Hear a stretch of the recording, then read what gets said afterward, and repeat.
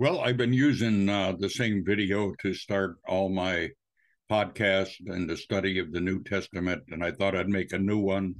I know you must be tired of looking at the old one. But anyway, we're going through the complete New Testament, not the entire Bible, but just the New Testament. And we're reading the scripture, and we're also going through a commentary by William MacDonald.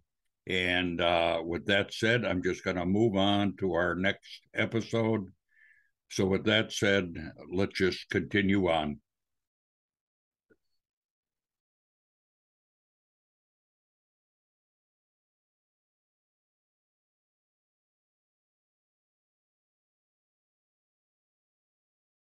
Chapter 11. I wish you would bear with me in a little foolishness. Do bear with me. For I feel a divine jealousy for you, since I betrothed you to one husband, to present you as a pure virgin to Christ. But I am afraid that as the serpent deceived Eve by his cunning, your thoughts will be led astray from a sincere and pure devotion to Christ. For if someone comes and proclaims another Jesus than the one we proclaimed, or if you receive a different spirit from the one you received, or if you accept a different gospel from the one you accepted, you put up with it readily enough. Indeed, I consider that I am not in the least inferior to these super-apostles. Even if I am unskilled in speaking, I am not so in knowledge. Indeed, in every way we have made this plain to you in all things. Or did I commit a sin in humbling myself so that you might be exalted, because I preached God's gospel to you free of charge? I robbed other churches by accepting support from them in order to serve you. And when I was with you and was in need, I did not burden anyone, for the brothers who came from Macedonia supplied my need. So I refrained and will refrain from burdening you in any way. As the truth of Christ is in me, this boasting of mine will not be silenced in the regions of Achaia. And why? Because I do not love you? God knows I do. And what I am doing I will continue to do in order to undermine the claim of those who would like to claim that in their boasted mission they work on the same terms as we do. For such men are false apostles, deceitful workmen, disguising themselves as apostles of Christ. And no wonder, for even Satan disguises himself as an angel of light. So it is no surprise if his servants also disguise themselves as servants of righteousness. Their end will correspond to their deeds. I repeat, let no one think me foolish. But even if you do, accept me as a fool, so that I too may boast a little. What I am saying with this boastful confidence, I say not as the Lord would, but as a fool. Since many boast according to the flesh, I too will boast. For you gladly bear with fools, being wise yourselves. For you bear it if someone makes slaves of you, or devours you, or takes advantage of you, or puts on airs, or strikes you in the face. To my shame, I must say, we were too weak for that. But whatever anyone else dares to boast of, I am speaking as a fool, I also dare to boast of that. Are they Hebrews? So am I. Are they Israelites? So am I. Are they offspring of Abraham? So am I. Are they servants of Christ? I am a better one. I am talking like a madman. With far greater labors, far more imprisonments, with countless beatings, and often near death. 5 times I received at the hands of the Jews the 40 lashes less one. 3 times I was beaten with rods. Once I was stoned. 3 times I was shipwrecked. A night and a day I was adrift at sea, on frequent journeys, in danger from rivers, danger from robbers, danger from my own people, danger from Gentiles, danger in the city, danger in the wilderness, danger at sea, danger from false brothers, in toil and hardship, through many a sleepless night, in hunger and thirst, often without food, in cold and exposure.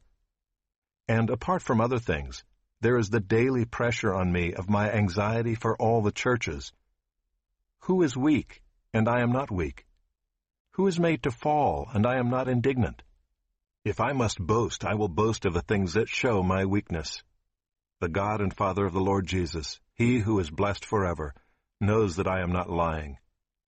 At Damascus, the governor under King Aretas was guarding the city of Damascus in order to seize me, but I was let down in a basket through a window in the wall and escaped his hands.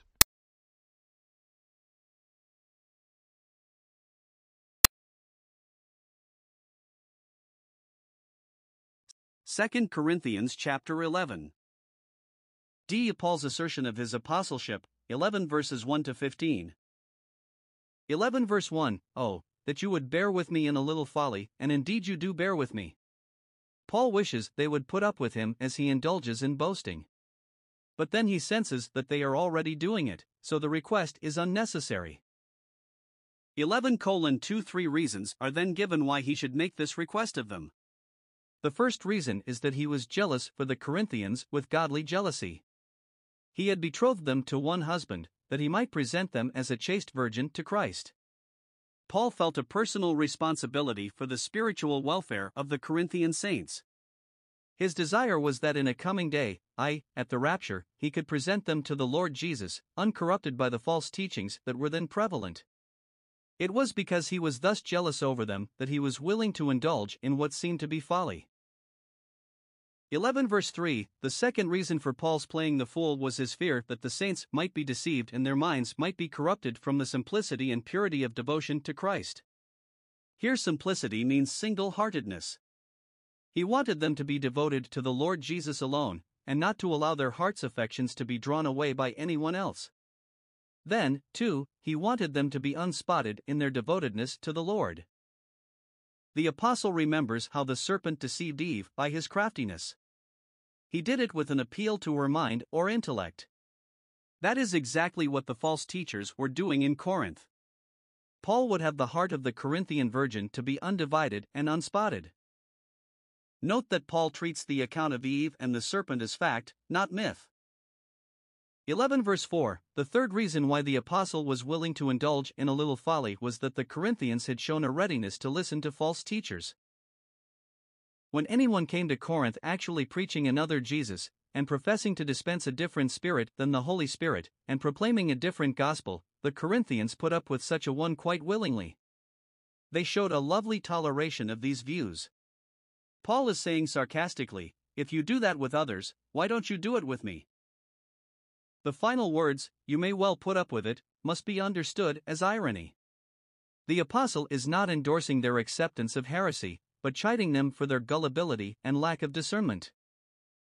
11 verse 5, the reason they should be willing to put up with Paul is that he is not at all inferior to the most eminent apostles. The expression, most eminent, is used in sarcasm. The literal and modern-sounding rendering is the superapostles.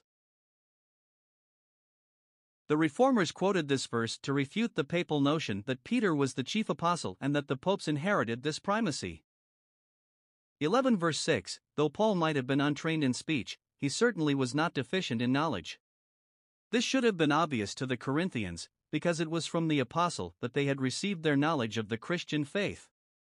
Whatever Paul's deficiencies might have been as far as eloquence was concerned, he apparently had made himself intelligible to the saints at Corinth. They themselves would have to bear witness to this. 11 verse 7, if his unpolished speech was not the reason the Corinthians had taken such a negative attitude toward him, perhaps it was because he had committed an offense in humbling himself that they might be exalted. The rest of the verse explains what he means here. When the apostle was with the Corinthians, he did not receive any financial assistance from them. Perhaps they felt he had committed a sin in taking such a humble place that they might have a high one. 11 verse 8, the expression, I robbed other churches, is a figure of speech known as hyperbole. It is an exaggerated statement designed to produce a real effect on the mind. Paul does not mean he literally robbed other churches, of course, but it simply means that while he was serving the Lord at Corinth, he received financial assistance from other churches so that he might serve the Corinthians without any remuneration at all from them. 11 verse 9, there were times during his stay at Corinth when the apostle Paul was actually in need. Did he make known that need to the Corinthians and insist on help from them? He certainly did not. Some brethren who came from Macedonia supplied what he lacked in material things.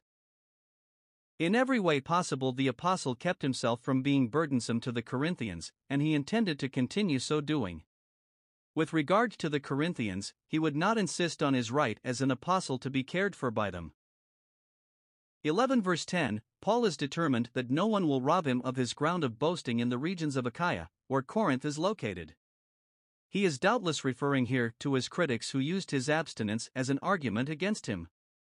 They said he realized he was not a true apostle, and that is why he did not insist on being supported by the Christians, 1 Corinthians 9. In spite of the charges of his critics, he will continue to boast that he served the Corinthians without taking any money from them. 11 verse 11, why will he boast like this? Because he does not love the Corinthians? God knows this is not so. His heart was full of the deepest affection for them. It seemed that no matter what the apostle did, he was criticized. If he had taken money from the Corinthians, his opponents would have said he was just preaching for what he got out of it.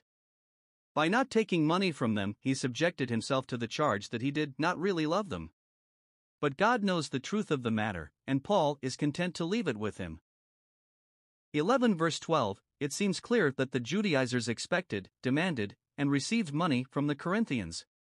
Like most cultists, they would not have served unless it paid them financially. Paul was determined to continue his policy of not receiving money from the believers in Corinth. If the false teachers wanted to engage in a boasting match with him, let them follow his policy. But he knew they would never be able to boast of serving without monetary reward. Thus he cut out this ground of boasting from under them. 11 verse 13, Paul's real estimate of these men, penned up so far in the letter, at last bursts forth. He can contain himself no longer. He must call them what they are. Such are false apostles in the sense that they never were commissioned by the Lord Jesus Christ. They either assumed the office themselves or had it conferred on them by other men.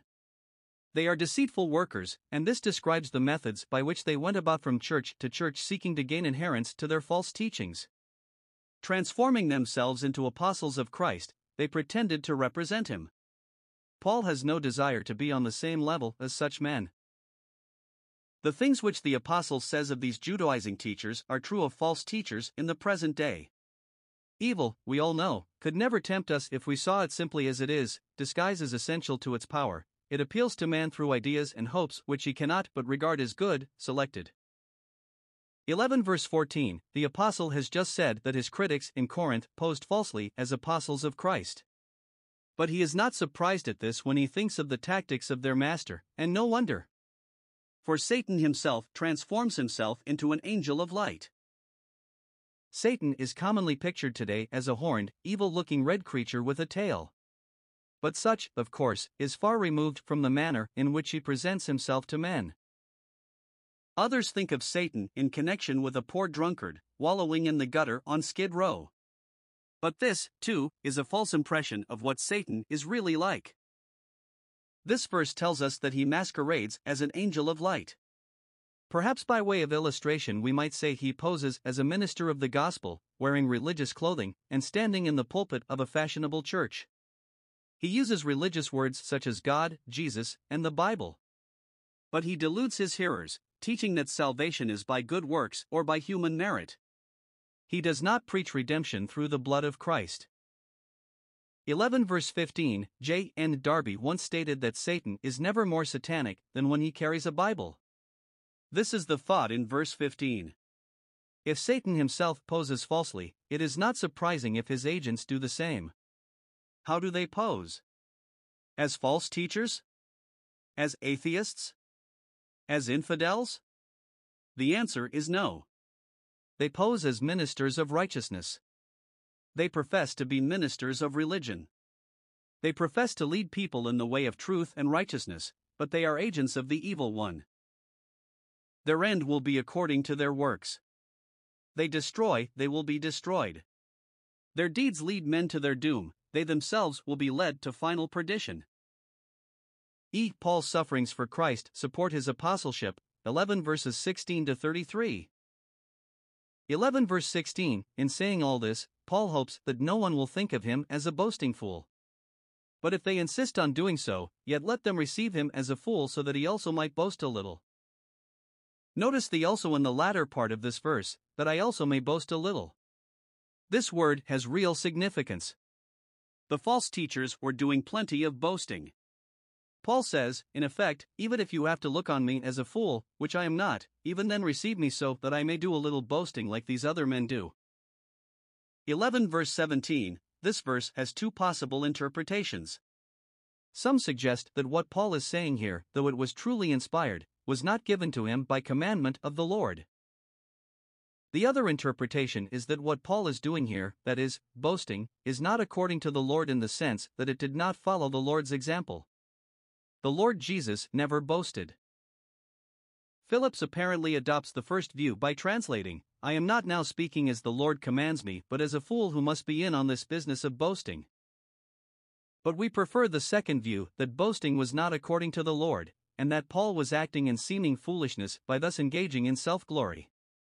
Ryrie comments, he had to indulge in it, boasting, he says, against his natural instincts, so that he could call some significant facts to their attention.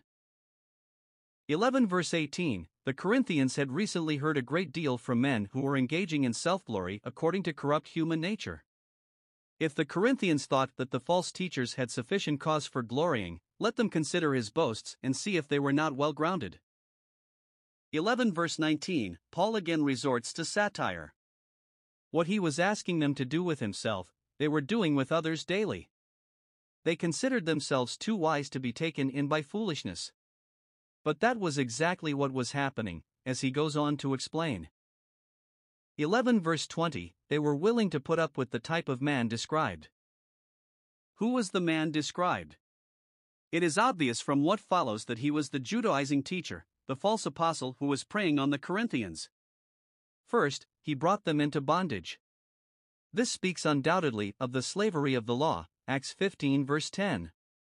He taught that faith in Christ was not sufficient for salvation, but that people must also obey the law of Moses. Second, he devoured the saints, in the sense that he made heavy financial demands on them. He did not serve them for the sake of love, but was interested in the monetary return. The expression, one takes from you, is a metaphor for fishing or hunting. The false teacher tried to make these people his prey, leading them about as he desired. It was characteristic of these men that they exalted themselves by pride and boastfulness. By criticizing others, they always tried to make themselves appear greater in the sight of men. Finally, they struck the believers on the face, a great indignity. We need not hesitate to understand this literally, because arrogant churchmen down through the years have actually struck their parishioners as a way of asserting their authority. The apostle marvels that the Corinthians were willing to put up with such abusive treatment from these false teachers, and yet they were not willing to bear with him in his loving warnings and admonitions to them. Darby states, it is wonderful what people will suffer from what is false very much more than they will endure from what is true. 11 verse 21, in this verse some have suggested that Paul is saying, I speak thus, by way of disparaging myself, as though when I was with you in person, I had been weak and afraid to assert my authority in the way which these men do. Another suggestion is that the meaning is, in saying this, I disparage myself, because if that is strength, then I have been weak. Phillips' translation agrees with this latter view, I am almost ashamed to say that I never did brave strong things like that to you. Paul says that if the way the false teachers acted is real strength, then he has to say to his shame that he never showed that kind of strength, but rather weakness. Yet he quickly adds that in whatever aspect these other men had reason to be bold, he certainly had the same right to be bold as they. Moffat states it well with these words, but let them vaunt as they please, I am equal to them, mind, this is the role of a fool. With that introduction, the Apostle Paul launches into one of the most magnificent sections in this epistle, showing his right to the claim as a true servant of the Lord Jesus Christ. You will remember that the question had been raised in the church at Corinth as to whether Paul was a true apostle. What credentials could he show that he had received a divine call? How could he prove to anyone's satisfaction that he was equal to the 12 apostles, for instance? He is ready with his answer, but perhaps it is not exactly what we would expect. He does not bring forth a diploma to show he had graduated from some seminary. Neither does he bring an official letter, signed by the brethren in Jerusalem, stating that they had ordained him to the work. He does not present his personal accomplishments or skills. Rather, he brings before us a moving record of sufferings he had endured in the work of the gospel. Do not miss the drama and the pathos of this portion of 2 Corinthians. Picture the intrepid Paul as he hastens ceaselessly over land and sea on his missionary journeys, constrained by the love of Christ, and willing to endure untold hardships if only men might not perish for want of the gospel of Christ. Rarely can we read these verses without being deeply moved and greatly shamed. 11 verse 22, the false teachers made much of their Jewish ancestry. They claimed to be full-blooded Hebrews, descended from Israel, and of the seed of Abraham. They still labored under the delusion that this family tree gave them favor in the sight of God. They did not realize that God's ancient people, Israel, had now been set aside by God because of their rejection of the Messiah. They did not realize that as far as God was concerned, there was now no difference between Jew and Gentile, all were sinners, and all needed to be saved through faith in Christ alone. It is useless for them to boast in this regard. Their lineage did not give them any superiority over Paul, since he, too, was a Hebrew, an Israelite, and of the seed of Abraham. But these were not the things which proved him to be an apostle of Christ. And so he hurries on to the main portion of his argument. In one respect, they could not excel him in hardships and sufferings. 11 verse 23, they were ministers of Christ by profession, he was a servant in devotion, labor, and suffering. The Apostle Paul could never forget he was a follower of the suffering Savior. He realized that the servant is not above his master, and that an apostle could not expect better treatment in the world than his master had received. Paul reckoned that the more faithfully he served Christ and reproduced the Savior, the more abundantly he would suffer at the hands of men. To him, suffering was the mark or badge of Christ's servants. Though he felt like a fool in thus boasting, necessity demanded that he speak the truth, and the truth was that these false teachers were not noted for their suffering. They chose the easy path. They avoided reproach, persecution, and dishonor. For this reason Paul felt they were in a poor position to attack him as a servant of Christ. Let us now look at the catalogue of hardships which Paul enumerates as supporting his claim to be a true apostle. In labors more abundant. He thinks of the scope of his missionary journeys, how he had traveled widely throughout the Mediterranean area to make Christ known. In stripes above measure.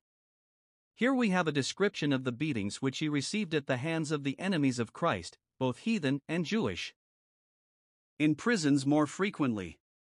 The only one of these imprisonments recorded in the scripture, up to this time in Paul's career, is that of Acts 16 verse 23, where he and Silas were thrown into the jail at Philippi. Now we learn that this was only one of many imprisonments, that Paul was no stranger to the dungeon. In deaths often. Undoubtedly, as the apostle wrote this, he thought of his close escape from death at Lystra, Acts 14 verse 19. But he could also look back on other similar times when life was all but gone as a result of his persecutions.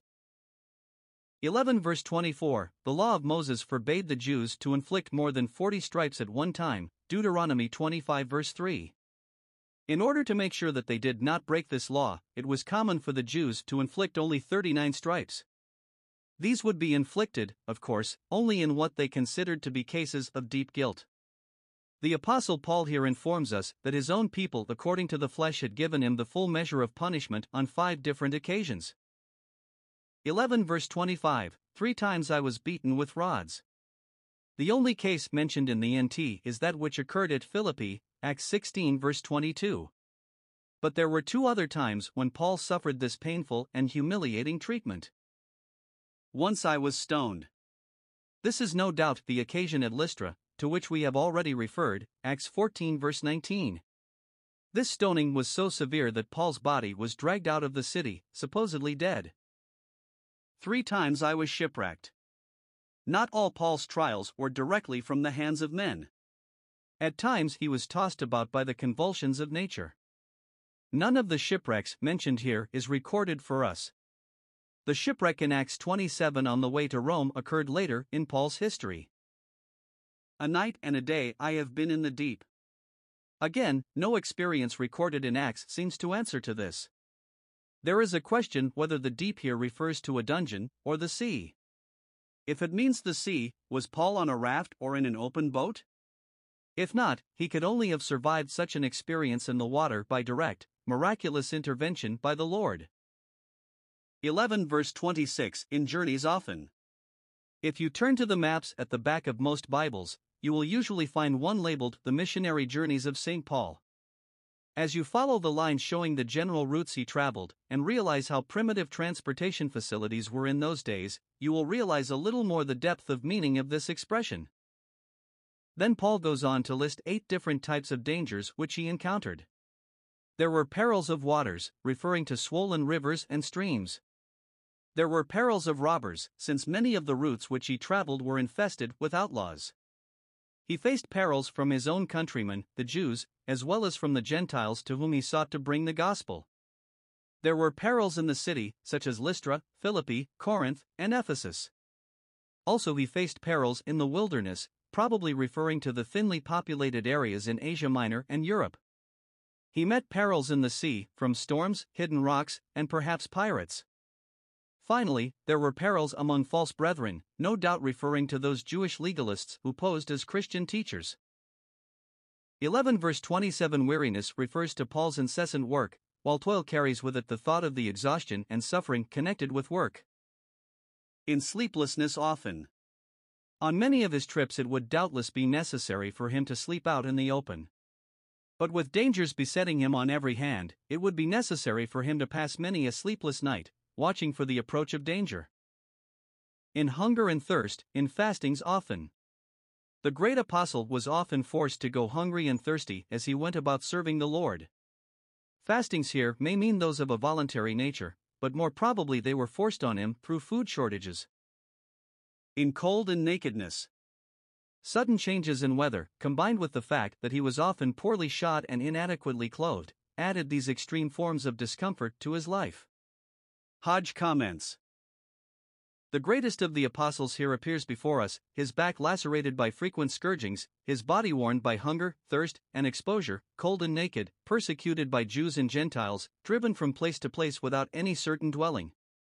This passage, more than any other, makes even the most laborious of the modern ministers of Christ hide their face in shame.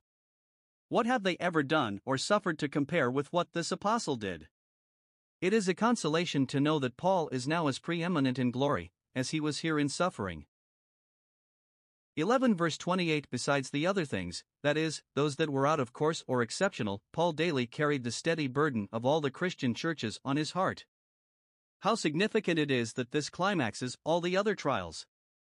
Paul was a true pastor. He loved and cared for the Lord's people. He was not a hireling shepherd, but a true under-shepherd of the Lord Jesus. That is exactly what he is seeking to prove in this portion of Scripture, and from the standpoint of every reasonable person, he certainly has won his point. His burden for the churches reminds us of the saying, church-making is heartbreaking. Church mending is never-ending. 11 verse 29, this verse is closely linked with the previous verse. In verse 28 the apostle was saying he carried about daily the care of all the churches. Here he explains what he means. If he hears of some Christian who is weak, he feels that weakness himself. He endures the sufferings of others sympathetically. If he learns that some brother in Christ has been offended, he burns with indignation. What affects the people of God affects him. He sorrows in their tragedies and rejoices in their triumphs. And all this exhausts the nervous energy of a servant of Christ. How well Paul knew it. 11:30 Not his successes, not his gifts or abilities, but his weaknesses, his reproaches, the indignities he endured, these form the subject of his boasting. These are not the things that men usually boast about, or that make them famous. 11 verse 31 In thinking of his sufferings and indignities, Paul's mind instinctively goes back to the most humiliating moment in his entire career. If he is going to glory in the things that concern his weakness, then he cannot fail to mention the experience he had at Damascus. For any man to boast of such a humiliating experience is so contrary to human nature that Paul here calls on God to attest the truthfulness of what he says. 11 verse 32 Fuller details of this episode are given in Acts 9 verses 19 to 25. After his conversion near Damascus, Paul began to preach the gospel in the synagogues there. At first his preaching aroused curious interest, but after a while the Jews plotted to kill him. They set a watch at the gates day and night, desiring to arrest him. 11 verse 33, one night the disciples took the apostle, placed him in a basket, and lowered him through a window in the wall of the city to the ground outside. He was then able to escape. But why does Paul mention this incident? J.E.B. Watson suggests. He takes hold of what men made an occasion of shame and ridicule and sets it in the light of being another proof that the paramount interest in his life was to serve the Lord Christ, for whose sake he was prepared to sacrifice his personal pride and appear as a coward in the eyes of men.